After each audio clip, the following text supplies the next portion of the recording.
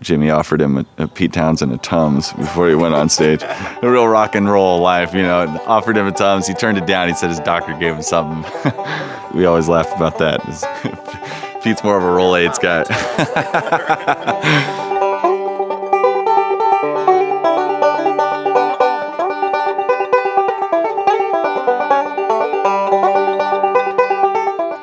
Hey, how's everybody doing? This is Keith Billick. Thanks for joining me for another episode of the Picky Fingers Banjo Podcast. As you can probably already tell, I'm back in the backyard studio. I have not been making nearly as much use of the backyard studio this year. It just seems like every time I'm ready to record, I just kind of don't feel like lugging my recording equipment outside, but we've been having some really beautiful September weather up here in Michigan, so I just couldn't resist. I thought it was a great idea. I was feeling it, so here I am in the backyard. So welcome in the chorus of crickets and whatever other critters we're going to hear. I wasn't the only one who was feeling it tonight. Apparently this is also the night where basically every neighbor I have is out having a backyard bonfire, which is totally cool, but if you hear a little of that, that's my explanation. So I guess instead of the Banjo Podcast, I'm now like a ASMR Picky Fingers bonfire podcast or something like that. No, that would be weird. We're just going to stick to banjos. One reason we definitely need to stick with the banjo talk is so I can acknowledge the extremely generous contribution of Raymond Rich to the podcast. He's today's Patreon supporter of the episode. So Raymond, wherever you are, thank you so much for supporting what I do, and I couldn't do it without all of you Patreon patrons, I guess is what you're called. Very generous of you, and I thank you sincerely. For those of you who don't know, this podcast is essentially completely funded through patreon.com, and when you go to patreon.com/banjopodcast, that shows you how to donate a small monthly donation that keeps me up and running, but you do get something out of it. Like Raymond, you could have a personal thanks on an episode. Another really cool benefit is at the $4 per month level, every time I do a interview with a banjo player, Eli Gilbert makes a custom lesson just for Picky Fingers patrons. And Eli is one of the most talented online instructors, I guess, that you'll find out there. He's a very talented player, makes high-quality videos with really useful content, and he is a real master at breaking down the information in easy-to-understand ways. So that makes him a great teacher and makes me really proud to have him on board as a partner in offering some extra bonus content for the patrons. So yeah, once again, patreon.com/banjopodcast is how you check that out. Another way to support the podcast that you've probably heard me mention a few times now is I now finally, after 2 years, got around to making some super groovy podcast logo t-shirts. And those are available at banjopodcast.com. That's actually the homepage for the podcast. And you can easily find the t-shirts from there. There's stickers as well. And all of them have the super great Picky Fingers Banjo Podcast logo, as we know, designed by my great friend and superb banjo player, Grace Fanthoff. So when you wear those t-shirts and you show off those stickers, everyone will know that you are a person of the utmost sophistication and integrity. So once again, visit banjopodcast.com to pick up one of those things. The only other thing I'll say is please reach out and keep in touch with me. If you want to email the show with any comments, concerns, feedback, or ideas for guests, you can reach me anytime, pickyfingersbanjopodcast@gmail.com. I'm on various social media sites, Facebook, Instagram, Twitter. Track me down on there and follow/like/friend me, whatever the lingo is of the platform that you're looking on. And yeah, track me down, keep in touch. Love hearing from all of you.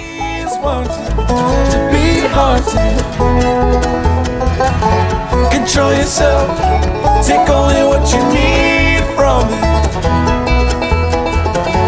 A family of trees wanting to be haunted.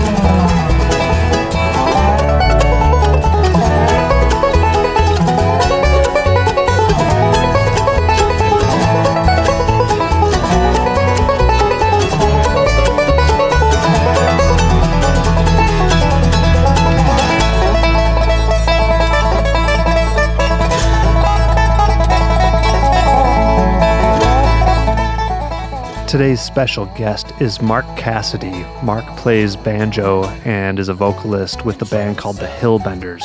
And if any of you have ever tried to bend a hill, it's really tough. But Mark and his bandmates can do it. And he also plays banjo with the Los Angeles group called the Get Down Boys. And I was fortunate enough to get to meet up with him when I was out in Santa Monica earlier this year. So this is one of the last pre-COVID interviews I was able to do. So it's hard not to be at least a little bit nostalgic hearing the outdoor Santa Monica background as Mark and I hung out and talked about banjos and his time learning with Alan Mundy and opening for The Who and all sorts of great stuff. So here it is. I hope you enjoy the interview with Mark Cassidy.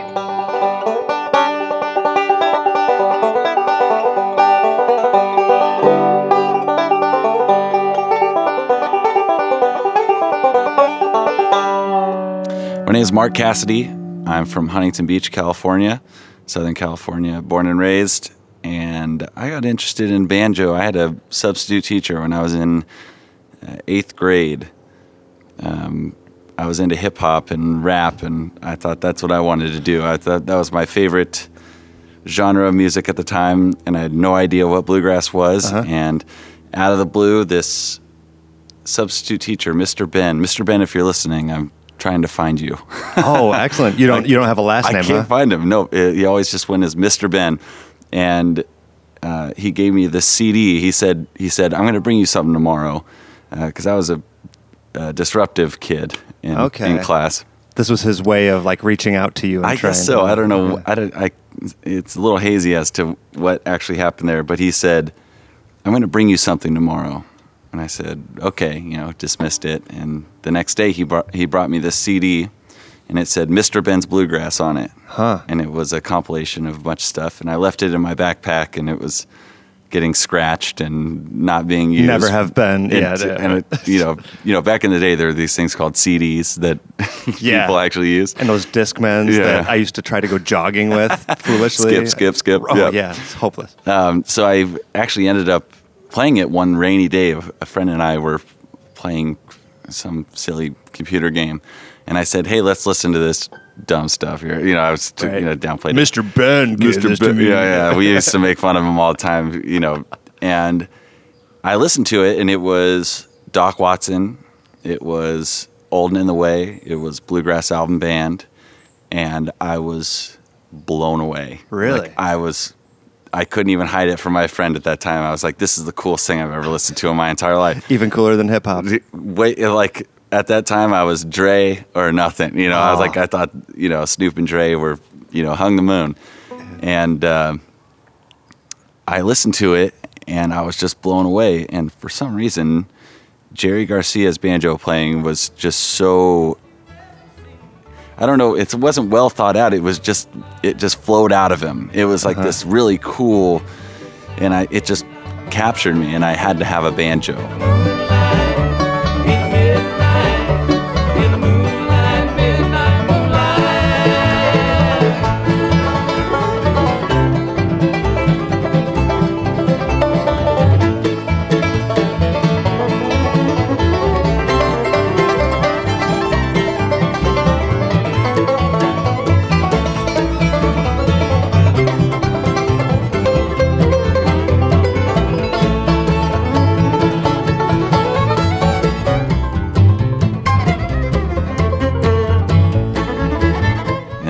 To my parents, and I said, hey, I would like a banjo.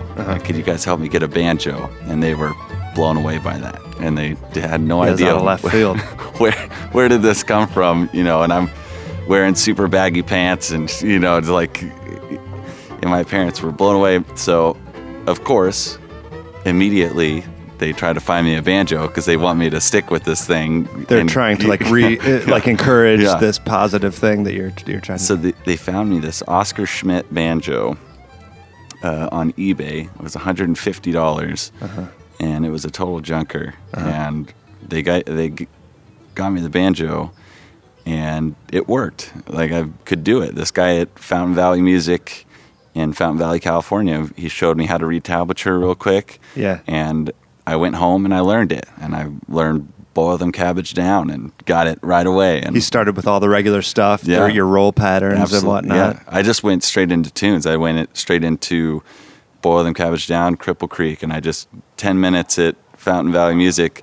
A guy showed me how to read tablature, and I was like, wow, simple enough. And then you can find tons of stuff. It had this little CD that went with it, so I could make sure that I wasn't blowing it or anything. But oh, that's cool. Yeah. So what was your next step? I mean, from there, like, I imagine none of your friends are into this. Oh no, I was. And like, how did you, I don't know, get people to play with, or what was your next step in like pushing forward with this? I was a closet banjo player until my senior year of high school. Right. Nobody knew I played banjo. Yeah. Really?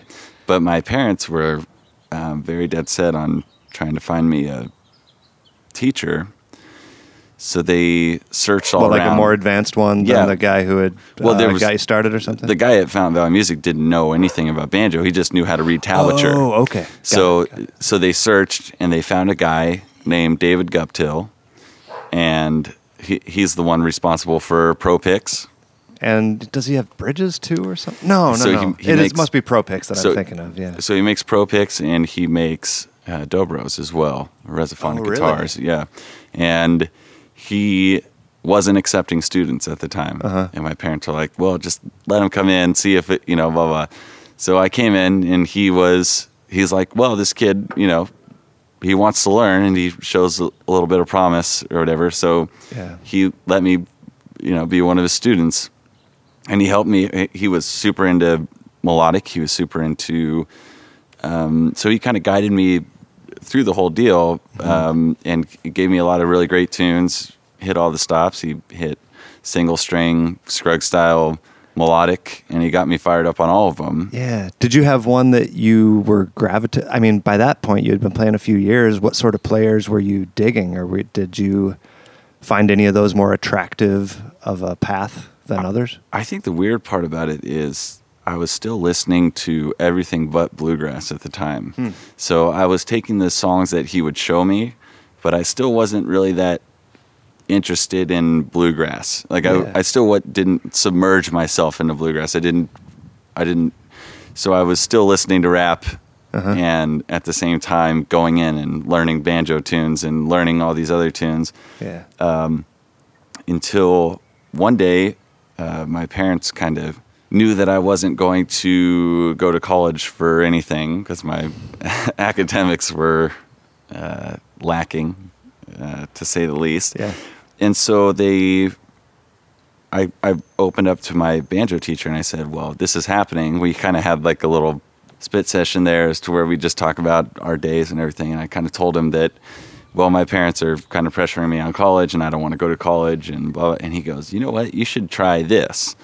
And he laid in front of me Alan Mundy teaching at South Plains College. Oh, sure. So at that point, I was like, well, going to college for bluegrass and playing banjo. It's win-win. Amazing. Right. Yeah, your parents will be happy, and you'll be happy. So that's what I did. I sent in a tape, I think, or just of me playing, and Alan got it. Alan and Joe Carr at the time, and Ed Marsh, and they were cool with it. And they said, yeah, we want this kid. And I got, I think, somewhat of a scholarship. It wasn't, I'm not sure if it was a full or what was going on. I can't remember that far back, but I got in there. Helped you out a little bit. Yeah, I went in there, and I mean, that completely changed my life. It got me out of trouble in Southern California, and it got me moving away into this culture shock of living in West Texas, in Levelland, Texas. Right, where there's nothing else to do. They say in Levelland, it's so flat, if you stare hard enough at the horizon, you can see the back of your head. Yeah, that's a good one. Yeah, they have, even in the Country Gazette songs, they have all sorts of like weird West Texas inside jokes and stuff like that. I probably don't even get half of them, but yeah. Well, there's that Joe Carr and Alan Mundy album, the Windy Days and Dusty Skies. That's just, I think the whole thing is about them joking about living in West Texas. Right. What year would that have been? I was there from 2006 to 2007 and a half. Like I was there for a year and a half. Okay. Now, maybe it's let me know if this is fast forwarding too much, but so like how did you meet up with the dudes you're playing with now? Well, we kind of talked about this the other night. When I was in Levelland, Texas, Alan said, "Hey, you should audition for this band called Monroe's Crossing." And so That's the one out of Minnesota? Minnesota. Right, So okay. I went out to Minnesota and I auditioned for this band and didn't get it. And a guy named Art Blackburn was leading the show there. And I think I may have been a little too young or just wasn't good enough. I don't know. Yeah. But he goes, "You know what? You should try out you should go and enter yourself in Winfield, the banjo competition." So fast forward a little bit, I enter into Winfield banjo competition, and then I had a friend that was there that I knew in Levelland, and he was friends with a group called the Arkemo Rangers, which they were playing there. They weren't playing the main stages. They were playing. I don't know if you've ever been to Winfield. I have not. No. Where they have all these side stages outside of the festival. All the side stages, like stage 5 and stage 7 and stage 3.5. So like the public who don't even have a ticket can go check that out? Just Is that hanging out sort in of okay. The whole vibe is like this outlaw bluegrass gets to play in the parking lot, and then all the other stuff is played on the inside. All right. But it's a really great crowd. It's a wild party. It's, so I did enter myself into that competition, and I didn't quite make it there for registration. I ran into... Yeah, feel free to... I mean, if you want to tell the story, go ahead. Yeah, but, I was young and ran into a little trouble with the law the night before. Johnny Law. Yeah, and so I didn't quite make registration, but I had a friend, his dad was there, and he signed me up anyway. And so I got there, and I tried to play the best I could, but I didn't make it to the finals or anything. That's some stiff competition with those things. So. I think Jeff Scroggins was in the competition too, which he just totally he rips. killed it. Yeah, of course. And so all these contests, I can't remember who else was there. It was a few people that I know now. And Did Jeff win that year? No, he came in second place. Stephen Moore was, I think, no, I can't remember. It was so long ago. But then, but I met the Arkemo Rangers, which actually turned into the Hillbenders. Okay. Because the mandolin player left, and I moved to Springfield, Missouri to join the Arkemo Rangers. We're fast forwarding a lot here, but I moved to Springfield, and then when Arkemo broke up, the mandolin player decided he wanted to do something else, and so I called Nolan Lawrence, who is the mandolin player for the Hillbenders, and I called him up and I said, "Hey, let's do this. I've got 75% of a band. Let's complete it and make it happen." And so he moved up without how great, without a question, and we started the Hillbenders, and it was, we just went at it. We just went crazy with it. So we skip forward, but to rewind, what kind of stuff did you learn from Alan that you think is still? Is there anything that you can think of offhand that's like still useful in your playing, or had you, I don't know, that caused you to make a good leap in your playing? Absolutely. I think Alan guided me so much in everyday life and playing banjo. So it was really cool to, he'd give me music to learn. He'd show me cool tricks. He'd do this and that, and we'd learn tunes. But he'd kind of let me talk to him about my day, and he's a hilarious dude. Right. I don't know if you've ever had a chance. He's been on the show. Oh yeah, that's right. Yeah. And he's full of wit. He's done it all. He's been around all the people. Yeah. And I asked Alan before I left, because I was very worried. I didn't know. I said, "Alan, do you think I'm good enough? Do you think can I do this if I wanted to?" And he said yes. He in more words than that, he told me yes, and he told me to pursue it. And I don't think, if I didn't have that blessing, I probably wouldn't have. So that's, Alan, we stay in touch. I haven't talked to him for a little while, but we've stayed in touch for the most part.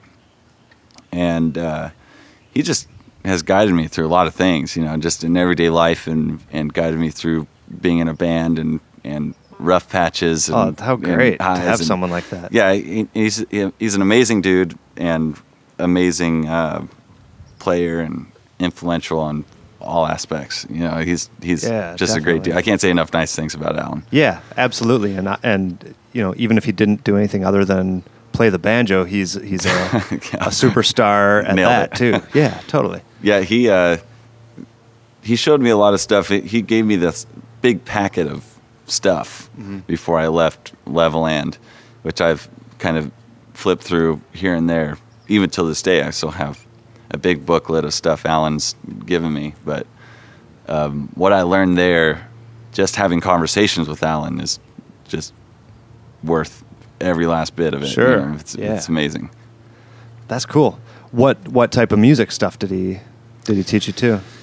Do you remember any of that? Yeah. What's funny is when I first showed up, I thought I had it going on. I thought I was okay. I thought big fish in a small pond, Southern California. I never really jammed with anyone. I used to go to a festival and I knew a few tunes, and I thought that I was killing it on banjo. Okay. And then I got there, and Alan's like, "Well, show me what you got," or he's like, "Play me something."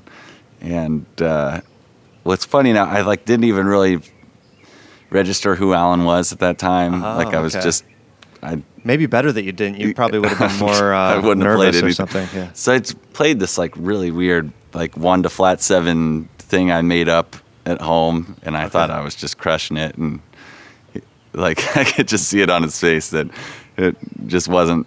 It wasn't there. You know, he was like, "Yeah, we got some stuff to work on." Yeah. But he helped me a lot on melodic stuff. I remember even today I am so heavy on emotional playing or something. It's just being very, in the moment, bluesy, emotional bends and trying to do all this stuff. And he kind of calmed me down on a lot of stuff and more precise melodic licks, more, something that I wouldn't usually do in my playing. His melodic lick of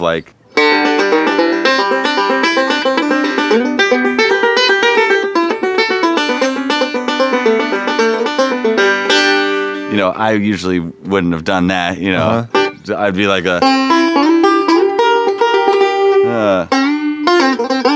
or trying to do something silly or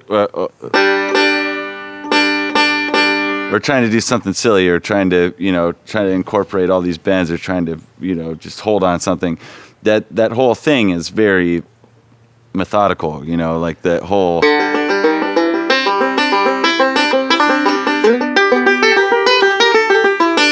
there's a whole lot of notes for just playing a C to G, Now, is it true? I've heard that he doesn't really improvise. Is that true, as far as you know? If he is improvising, it's a lot of jazz. He used to sit there and have full conversations with me and play jazz with his thumb. That's it. You just while he's speaking? Oh. Yeah, all these jazz licks and stuff as he's having a full conversation with you, which blows me away. He's just noodling, basically, but yeah. But I think he wants to go into it having, knowing what he's going to play. A lot of these tunes that him and Byron were locking in on are fiddle tunes, and the correct note is the correct note. There's really not much. There's a right and a wrong. Yeah, there's no, improvising when you're doubling on a fiddle, on all these tunes that him and Byron were playing, especially or together again for the first time with Sam Bush. It's every one of those tunes is well thought out. They're really great. Melodic banjo, mandolin over top fiddle, town and country fiddler. There's a right note and there's a wrong note. There's really no improvising that. Know the tune and know what you're playing, because I think that was kind of where he kicked it off. His whole MO there was playing the right notes, playing the fiddle tune note for note. And then later on in his years, when Slim Ritchie, who's a really great jazz guitar player and or was, God rest his soul, but a really great jazz player in Austin that kind of showed him the way on a lot of these cool jazz licks and all these cool things that he, kind of incorporates these jazz licks into his playing kind of later, but most of everything before was all melodic banjo locking in with. Yeah, and crafting these arrangements of these fiddle tune variations, Yeah. and they're It had all genius variations. He had all this like cool little, all these like cool little, right. pull offs and stuff like that really kind of gave him his his push, his, right, his yeah. sound. Yeah. Yeah.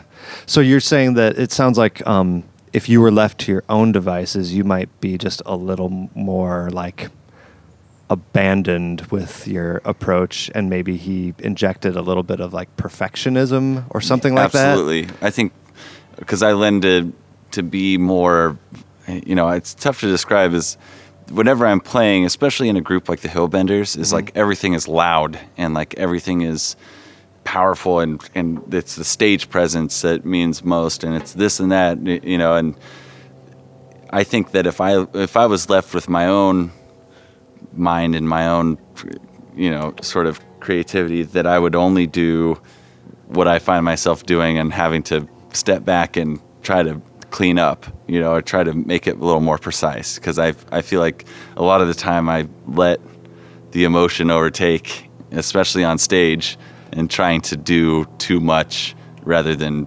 kind of clean it up and perfect it and kind of give it a direction. Is that definitely a bad thing, though? I don't know. I mean, Yeah. It depends on what you want. I think I get a lot of people that love it. Like there's a lot of people that want to learn that sort of thing, and I get a lot of people that want a billion notes with kind of standing there on stage and focusing on a billion notes, and don't really want to see people jumping around like a bunch of maniacs on stage and getting the Right. Yeah. Something a little more there's a refined mix. or whatever. It depends on what people want. There's a medium in there.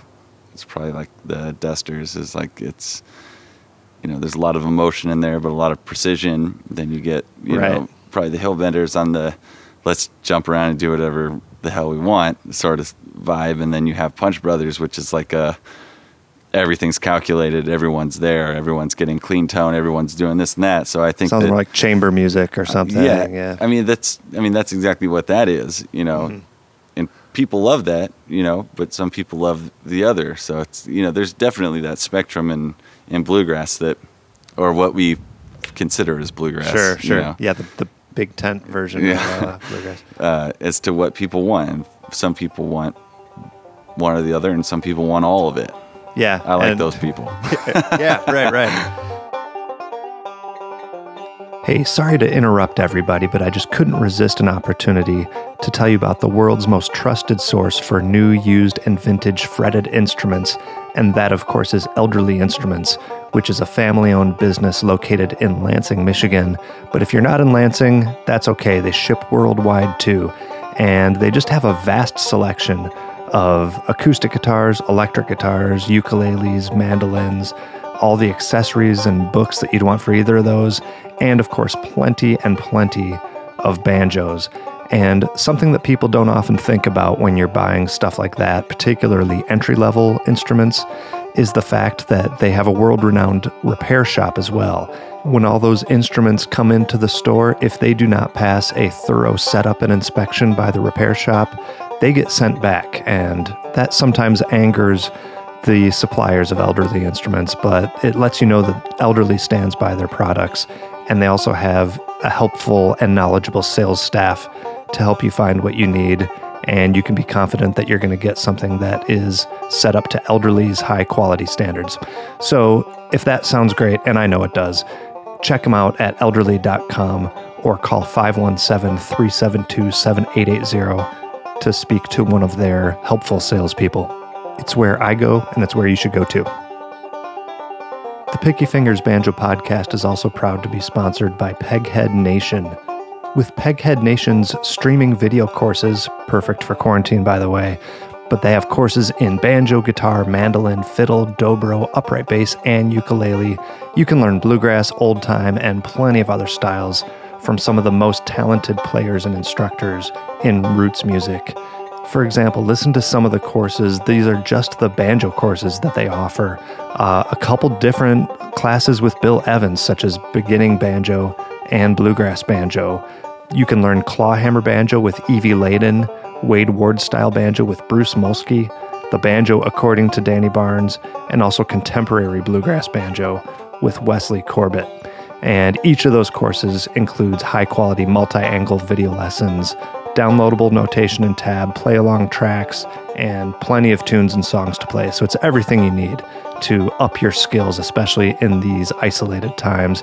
And listen up, because this is the best part. If you join any of Peghead Nation's video courses now, you're going to get your first month free by going to pegheadnation.com and use the promo code PickyFingers at checkout. That's Picky Fingers, all one word, all lowercase, at pegheadnation.com. Check it out. So have you, I know this is a tricky question, but have you stumbled then, like given what we were just talking about, do you have things that you consider to be part of like your style, or things that you have figured out in your learning that you, I don't know. Sure. What other influences have you drawn from, I guess, maybe? A big influence of mine is Alan O'Brien with Nashville Bluegrass Band. Okay. Because I feel like he did a lot of what I'm trying to achieve, which is a little mix of both. You know, Okay. He has some precision in there, and then he has some cool bluesy licks, and then he plays to the band. I hear it calling me. You say don't go, but I've got no choice. You've just got to believe. When I get where I'm going, I'll give up this going and start slowing down. Got these wheels in motion, and there ain't no way to turn this train around. When I get where I'm going, that's when I know where I'm bound.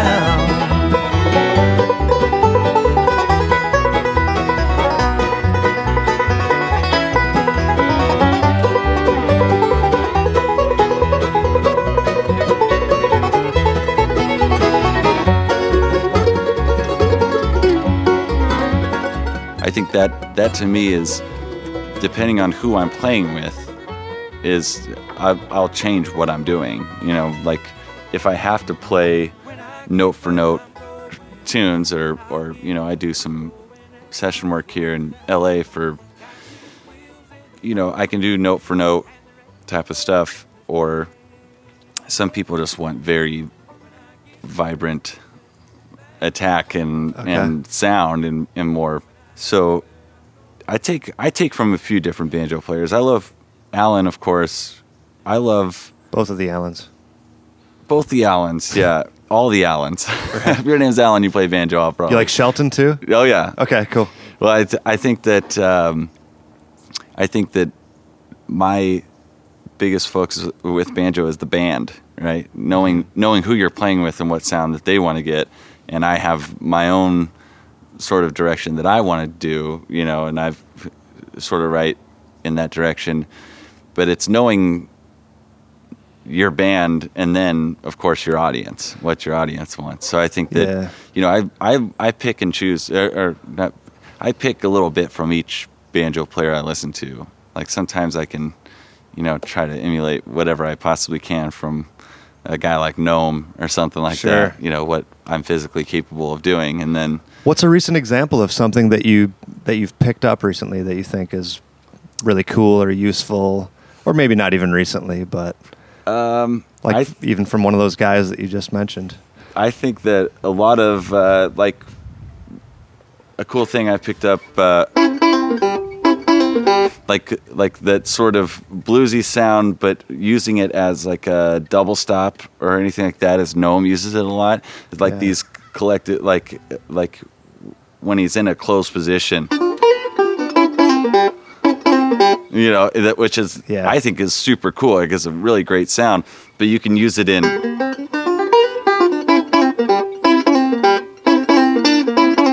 You know, it's like a closed position lick, but you can get these little double stops by barring with your finger behind, and then get these cool little closed position stuff. And then, you know, guys like Matt Menifee, of course, which is one of my favorite banjo players.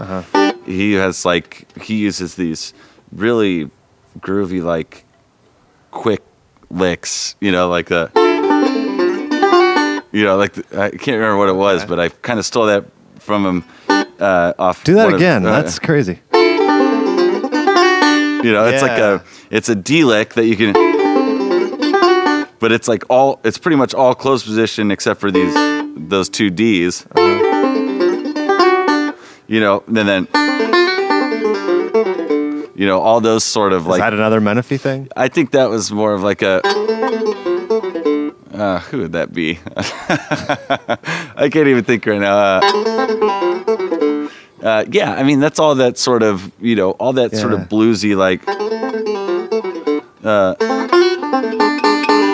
you know, using that same thing. So I did it in both,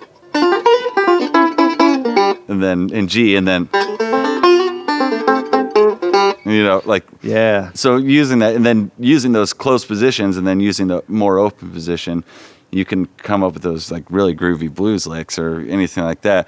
Then, you know, a lot of Sammy Shield, you had Sammy on. Yeah. You know, that drive that he has, or Ron Stewart or Ron Block. I love Ron Block's playing too. Yep. You know, that sort of.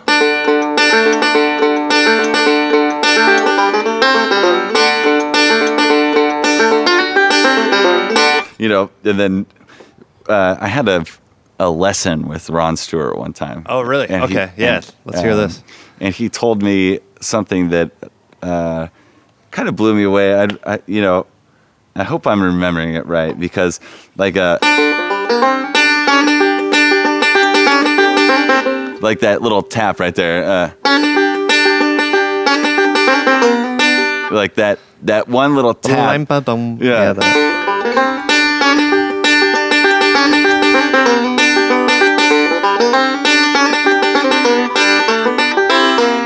You know, that one little tap, I couldn't transcribe by listening to it. And then he told me that's what it was this. Oh, that was a specific thing that you had asked him about. That little thing, I just never knew how did he get that sound? Or, you know, it's just that little tap that makes all the difference in the world. Right. Because I was trying to do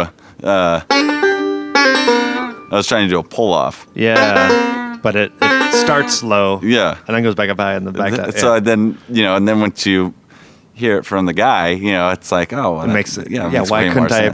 Right, I'm an idiot. So obvious. How do you practice that drivey stuff? That's the $1 million question, right? Well, a metronome, you have to, and you don't have to do anything. I'll put that out to everyone on the. You don't have to do anything. But what I had to do was take it and loop this.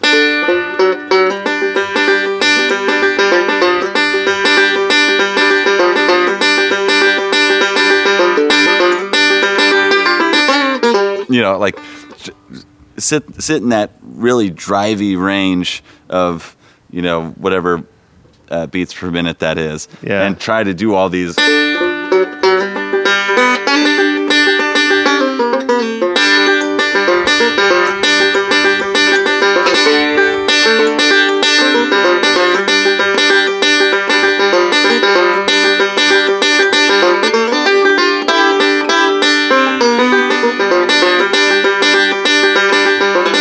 You know, and just try to get as many kind of those grindy backup stuff. That's all it's basically used for is backup. But that, to me, I think that's the coolest part of banjo.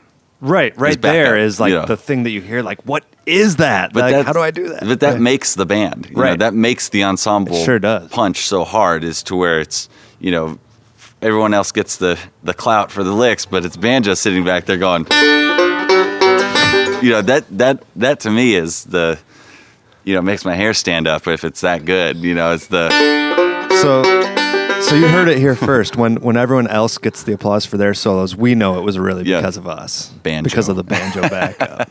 We're the real heroes. We've known it for a while, but like, come on. It's time for you guys to Who are y'all kidding? We know who they're clapping for. So that's awesome. So you set the metronome and kind of grind away and try to like just do like your fill type of things or some, and like the Rob McCurry, you know, all those sorts of things. Set it back, dial it back, and get that sort of that drive. And then, like you said, get the rhythm or get the fills in there. You know, or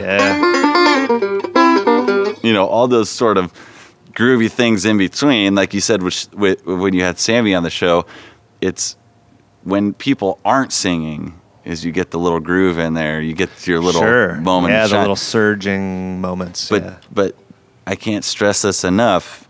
When they aren't singing, Of course, yeah. Don't do a billion licks during the vocal feature. Playing in a band or playing in a jam or anything like that.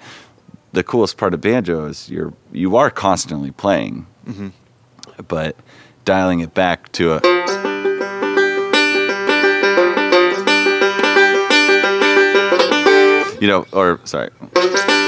But then.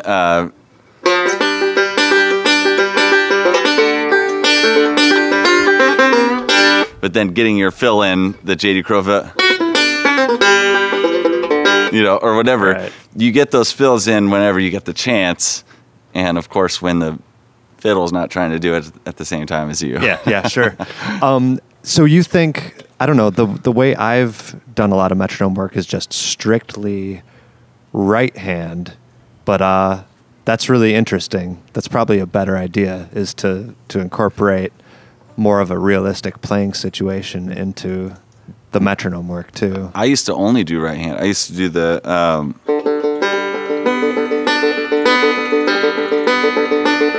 and then incorporating first finger, and then trying to there's like 1,000 different things that you could do. Of course, yeah. And then I realized I should probably play what I'm actually playing. The reason I started doing the first is because I saw Chris Thiele doing it one time. So he was going. Really? And if Chris Thiele's only playing one note to a metronome, I should probably be doing the same. If it's good enough for him, yeah. Yeah, but then then I use it as the Scott Vessel sort of like ground speed beat part is like a.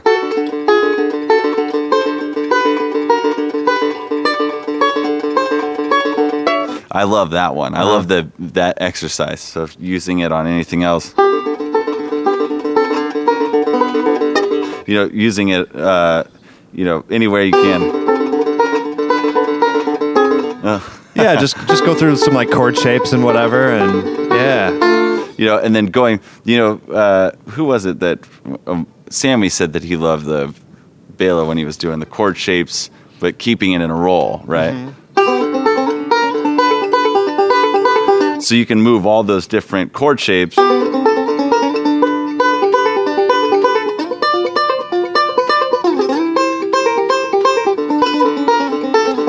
So that's what I also use with a metronome, is like get all those chord shapes in, and then, in any of those.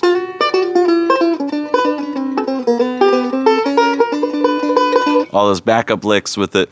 But I try not to do anything more than 15 minutes with a metronome, or I'll rip my hair out. Just go crazy. Yeah. 15 minutes is tops. But you try to kind of run everything through that at some point. Yeah. It sounds like. Yeah. Yeah, So, that's a really great idea. I think Make sure you don't fall on your face once you try to actually perform it. I'm just that look you get from your rhythm section when you when you drop the ball on Eye roll. Yeah. Cool. So speaking of backup stuff, the Hillbenders don't have a fiddler, right? No. Okay. Yeah. So let's talk about that. So is that like, how do you and Chad kind of work out that backup stuff? Because that can get kind of crazy, right? With both of you having like potentially rolling instruments. Yeah. What's your guys' system for that? So both bands I play in, no fiddle and dobro and banjo. Uh-huh. So you got to find out who's chopping where and who's rolling where. Yeah. So a lot of the time in the Hillbenders, Gravy loves chopping. So I love that he loves to chop, because I still get to roll through everything. But the other thing is if I'm rolling through everything, I have to stay in the first 5. If I'm doing anything else up here, it's going to be distracting. It's not going to do anything. So I'm literally, like what I said earlier, is I'm sitting there, down here.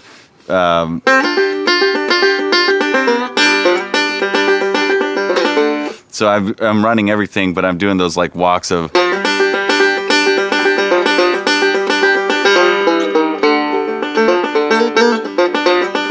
So everything is down here. If I come up, but if he's rolling or if he's playing a lead or anything like that, I need to go opposite of where he is. Sure. So and that can change really quickly. Very quickly. Yeah. So most of the time, I just try to shut up and just lay back. Yeah. Okay. But if he's all the way up top, I'll try to sit here. If he's all the way down low, try to be up top. But I try to, I can't, express how important it is that this group was to my playing, is understanding when to play and when not to play, or how much to look at everyone on stage. Like, I can't just sit there in banjo zone on stage. I have to see what everyone else is doing. And if I don't, then I'm going to step on someone's toes. Someone's going to be pissed off at me. Right. Something's going on that's not benefiting the band. It's a way of making sure that you're engaged with what's happening. And we do that so much too, is like, even if we have, even if we're taking a solo, we can stare at each other and impromptu say, now you take a bit, or now you take a bit. Yeah. So even if we're, in the middle of something and it's usually Gravy's solo, he'll nod to me and say, you go. And then I'll do, something, and then I'll go, and then he'll go, and then we'll trade back and forth. It kind of builds that dynamic on stage a lot more for, it's better for the viewer and everything like that too. But it's a lot of just keeping your head up, making sure you can see what everyone else is doing. And also having played together for so long, well, you get the mind meld, telepathy kind of thing going. There was a lot of talking beforehand about who should do what where. Sure. Because a lot of us kind of had a different idea of what we wanted to do with the group. Huh. Okay. But then we understood it would be better as a collective rather than everyone trying to get their version of the group out all the time. Do you have any cool Who stories? I do. And get us up to speed on why I would even ask that for people who are unfamiliar. So, a man by the name of Lewis Myers, rest his soul. We love you, Lou. And he had an idea. He's one of the founders of South by Southwest. He was president of Folk Alliance International for a little while and kind of put together a whole lot. He just did so many great things for the music industry, especially folk and bluegrass. And everyone knows him, everyone loves him. And when he kind of came up to us, we'd been friends with him for a little while. We met him through Folk Alliance or IBMA, one of the two. Mm-hmm. We've known him for a while, and he kind of dropped it on us one time. He said, hey, I've had this idea for a very long time. I want you guys to do the Who's rock opera Tommy as a bluegrass outfit, and I think it'll do great. Okay. And we thought he was nuts. And because he might have been. I mean, yeah. I mean, clinically, right? And so we all thought it was great. I think we were kind of hitting a wall for a little bit. We kind of really didn't know what we wanted to do.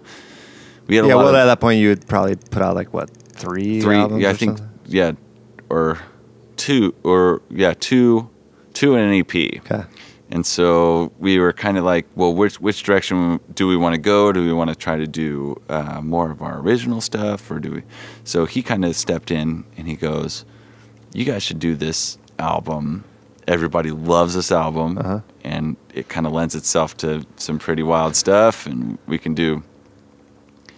were all about it. I mean, at first we thought it was crazy. Did you ever figure out why he thought you uniquely was? He was watching us for a while, and he wanted us to be the group because of our stage presence and the way that we play. I mean, we're very much like a rock group with bluegrass instrumentation. Yeah. We're loud, and you got dudes who can sing too. Great vocals. We have we fit that mold, And so we, at first we thought he was nuts, and then we were like, whatever, let's do it. So we went into learn mode, like trying to find out what we're going to play. And Jim Ray, our guitar player, he was asked to arrange it. So he kind of arranged what we're going to do. Mm-hmm. He didn't tell us what to play. He just told us when to play and where to fit it. And so we did. And we all kind of lived separately at the time, too. Like, I was living back in California, and the rest of the group was in Missouri, and Nolan was, I think, about to move to California. Nolan lived out here for a little bit. And so we got it all, and it was on us to learn the material. Yeah. And I was told by Lewis, he goes, learn it without a capo. Because these tunes are switching so quickly, like you won't be able to pull you won't be able to sit there and say, oh, pardon me, I need to put my capo on, Yeah, so you'll interrupt the flow. Yeah, so I'm playing in, I don't know if anyone's ever heard this album. Sure. It's all over the place. All the music is all over the place, changing keys, it's all over the place. So that was kind of a challenge for me too, is kind of finding out how to make it work without using a capo, because I was so reliant on a capo before. Mm-hmm. But it was great. It was a lot of fun. We went into the studio and we did it all to 2-inch tape. Whoa, I didn't realize that. Yeah, That's cool. It was all true to the original Tommy. We did a 2-inch tape. We did it all live. Uh-huh. We did everything how it was, and we did it at a legendary studio in Springfield, Missouri, where a guy by the name of Lou Whitney had his studio. Both Lou's, and other Lou had passed away just before we were going to do it. So he never heard it. And he never heard it. But we did it. We did it at a studio, and our Lou, after our first couple takes, was pissed. We weren't doing it the way we should have done it, or we were blowing it, because we had never recorded in this way before. We've never, it's got to be right, or we're wasting money. 2-inch tape, there's not much edits you can do. There's not. So the first night we blew it. We just totally didn't have it. Okay. We all went home with our heads hung low, and we were bummed out. And then the next day we showed up. I think all of us went home, and just none of us slept. we just all amped up. Yeah, we all had to make it right, because we didn't want Lou to be mad at us. Yeah. Right? So he put in all this effort, all this time, and he believed in the group. We just didn't want him to be mad at us. Uh-huh. So we said, I think all of us individually went home, kind of brushed up on what we were doing, and we got back in there, and it went very smoothly after that. Yeah, cool. And I will never forget when we listening to you at the very end, when we were done, we were closing out the recording. We had a whiteboard, and we kind of crossed out everything that we had finished, and it was just on the very last one, which is the big one, very, very big. And I remember that we were all in these ISO booths, and on the very last round, it's like it goes to this, and then it's been so long after that, but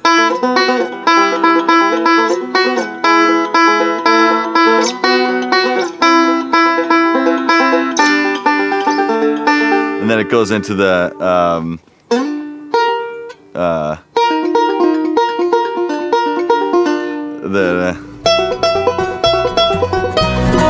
Listening to you, I get the music, gazing at you.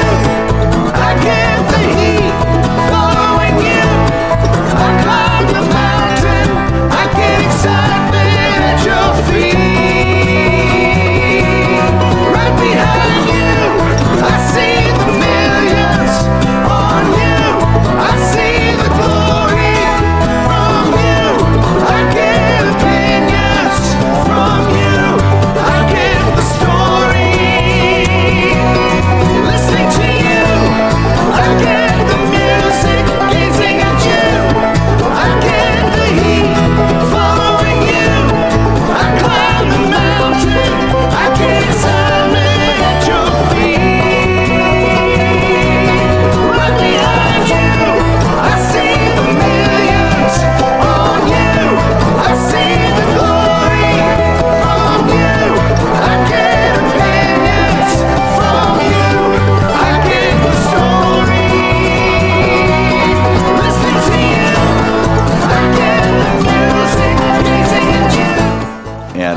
came in, Lou is in the studio behind the glass, just ear-to-ear smile, pumping his fist into the sky, just like in tears. Like all of us were just so pumped up at that recording is so important to me because it's like anytime I listen to that that very last song, I can remember the energy in that room, listening to the whole band as our energy is rising, seeing Lou behind the glass, pumping his fist in the air. It's perfect. Like one of my favorite memories of all time.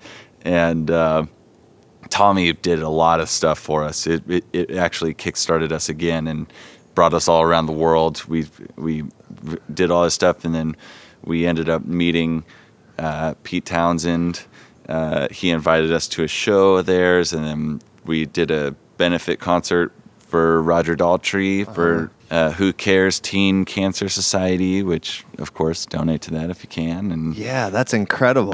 we did, and then we did... so they had heard it, obviously, and gave at least a tacit endorsement. Thumbs up. Yeah, right. And so Pete actually gave us some thumbs up, gave us some good stuff, and then fast forward a little bit, we kind of remained in contact with Pete, and we played him our newest album, self-titled Hillbenders album, and he loved it, and he was just absolutely loved it. And we got this whole email back from him that said why he loved every track and what he loved about every track and how much he loved it, and it blew us all away. We were just God. we just got this email from Pete Townsend about how much he loves our stuff. That's incredible. And then fast forward, all because of Lou. All because of Lou. And then fast forward, Pete hits us up and says, "Do you guys want to open up for us?" Mm-hmm. And so we played with The Who in St. Louis. How long did you have to think about that one? That was band meeting. I think all of us were we do a good job at just pretending like things don't exist until just before we have to do it. We're just like, oh, like we freak out about it at first, and then we go into hiding for a little bit. Then all of a sudden, right when we're about to do it, we're like, can you believe what we're about to do? What is happening? And then, so what was that like? That was unreal. I mean, there was... What venues are we talking about? So this was Hollywood Bowl in St. Louis. So this is like 50, 60,000 people out there. Just unreal. And we played all these tunes and finished with a tune that I wrote. We switched. I'm on guitar. It's more of a rock tune. Jimmy gets on drums. And this is like right when we started incorporating drums a little bit more and started doing this whole thing. And... we got done with that, and it was just like, holy moly, like what, that was unreal. And so we get off stage, and Pete comes backstage, and he starts talking to us. He's like, oh, that was great. I loved it. And he started talking about, like, not, like, his voice was doing something, and Jimmy, our guitar player, offered him a Tums or something. A real rock and roll life, offered him a Tums. He turned it down. He said his doctor gave him something. I thought we always laughed about that. Jimmy offered him a Pete Townsend a Tums before he went on stage. But that's on the behind the music version. Pete's more of a Rolaids guy. Tums like No, and then they put on a killer show. They had a whole orchestra. They were using different orchestras everywhere they were going. So it was a St. Louis orchestra that was behind them, and they did the whole Tommy segment behind there. We got three Pete Townsend shout outs from stage, which was awesome.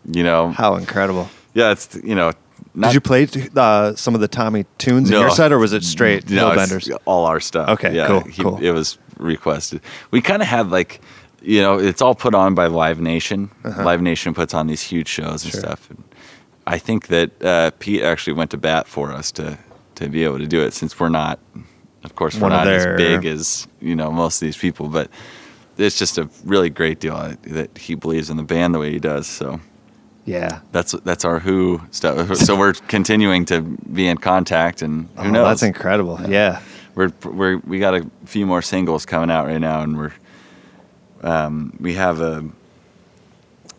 I guess I'll just say this much. We have one that lends itself to a very cool video. and we're trying to get a few people interested in it. Okay. It's a song about a stressful day of work, and all you want to do is go home and strip off all your clothes and play banjo. That would be a cool video. Yeah. So Are you offering me the gig, the on-camera? So this is my. All right. I think we can work something out. Get that tan out here in California. Oh, dude. Yeah. Hope you like tan lines, too. Hey, let's talk about your banjo. Okay. And all the other gear that you're working with. Absolutely. Take us through it. Ohm Banjos, Tanya, Chuck, unbelievable people, unbelievable craftsmanship, unbelievable. Rich does a great job. Gustavo does a great job. Every single person in that, it's a very small organization there, and they just pump out some amazing banjos. They sure do. I can't believe it.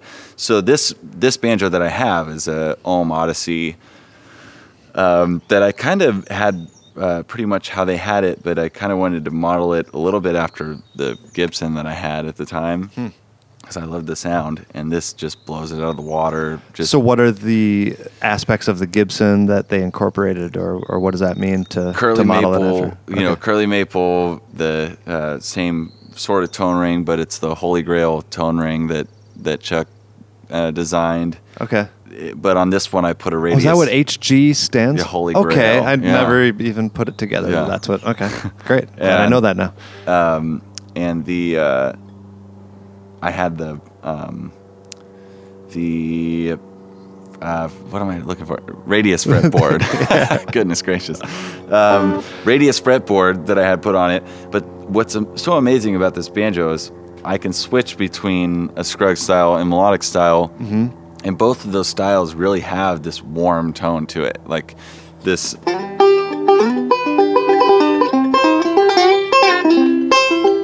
You know, it's like this mid-range to it. Then you can still go.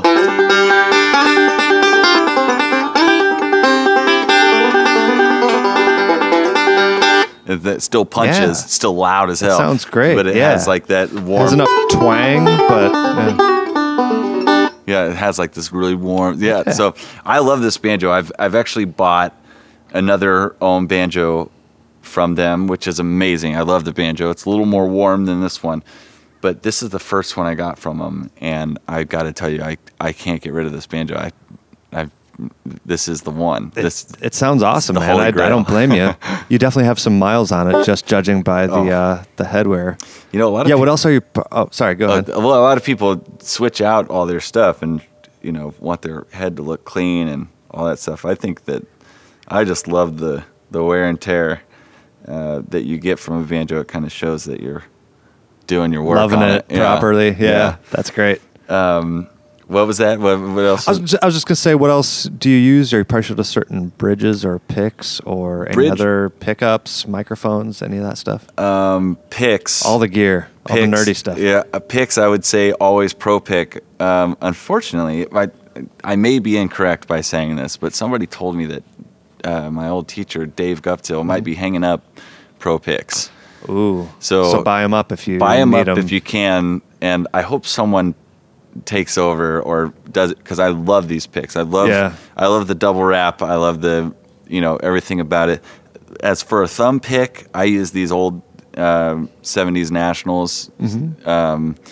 Is there something about the 70s Nationals that are different? It was made from something different. I don't know what is going on, but these have like a softer tone, and they are more comfortable, and I don't know what it is about these that I love so much. Well, everyone does. I mean, the people that use them, the people that love them, they're being sold. They're hip to it. And I lose picks more than any person in the world. So I can't go out and buy a $50 blue chip or anything. Yeah. Blue chip has given me my allowed one free blue chip, and you ruined it after 2 weeks or something? Somebody has a brand new blue chip somewhere. I don't know. But you're welcome. I'm not going to ask again. I'm just going to put my head down in shame and just use something else. Roll with the National. Yeah. But D'Addario strings, I use those, and Fishman.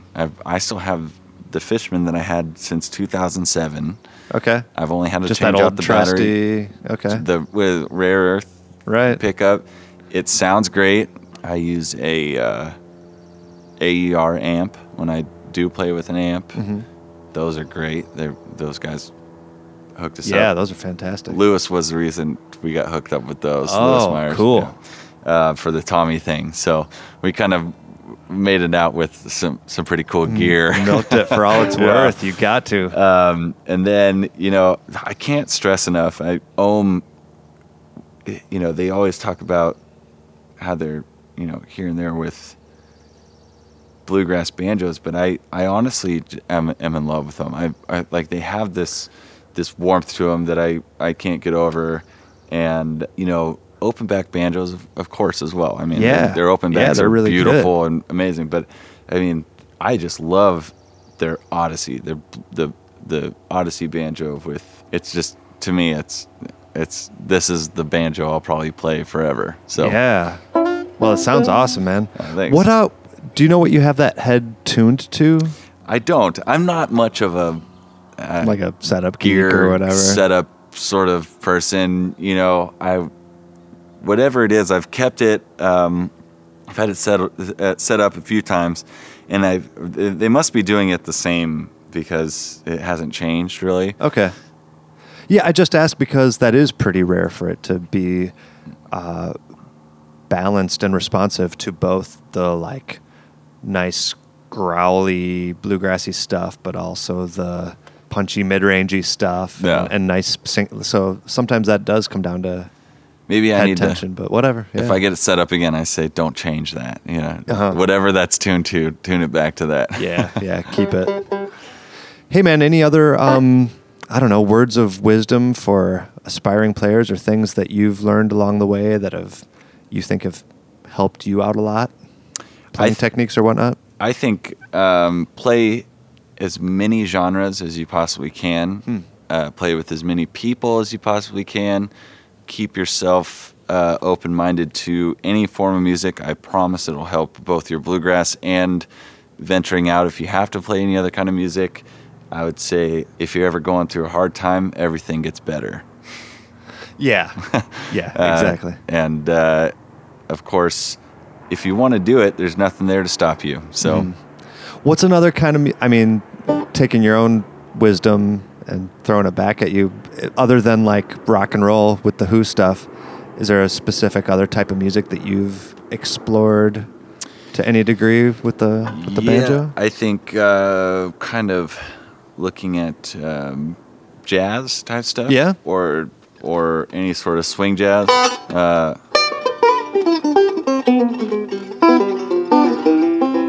Like any sort of like super like swing jazz sort of stuff. Okay.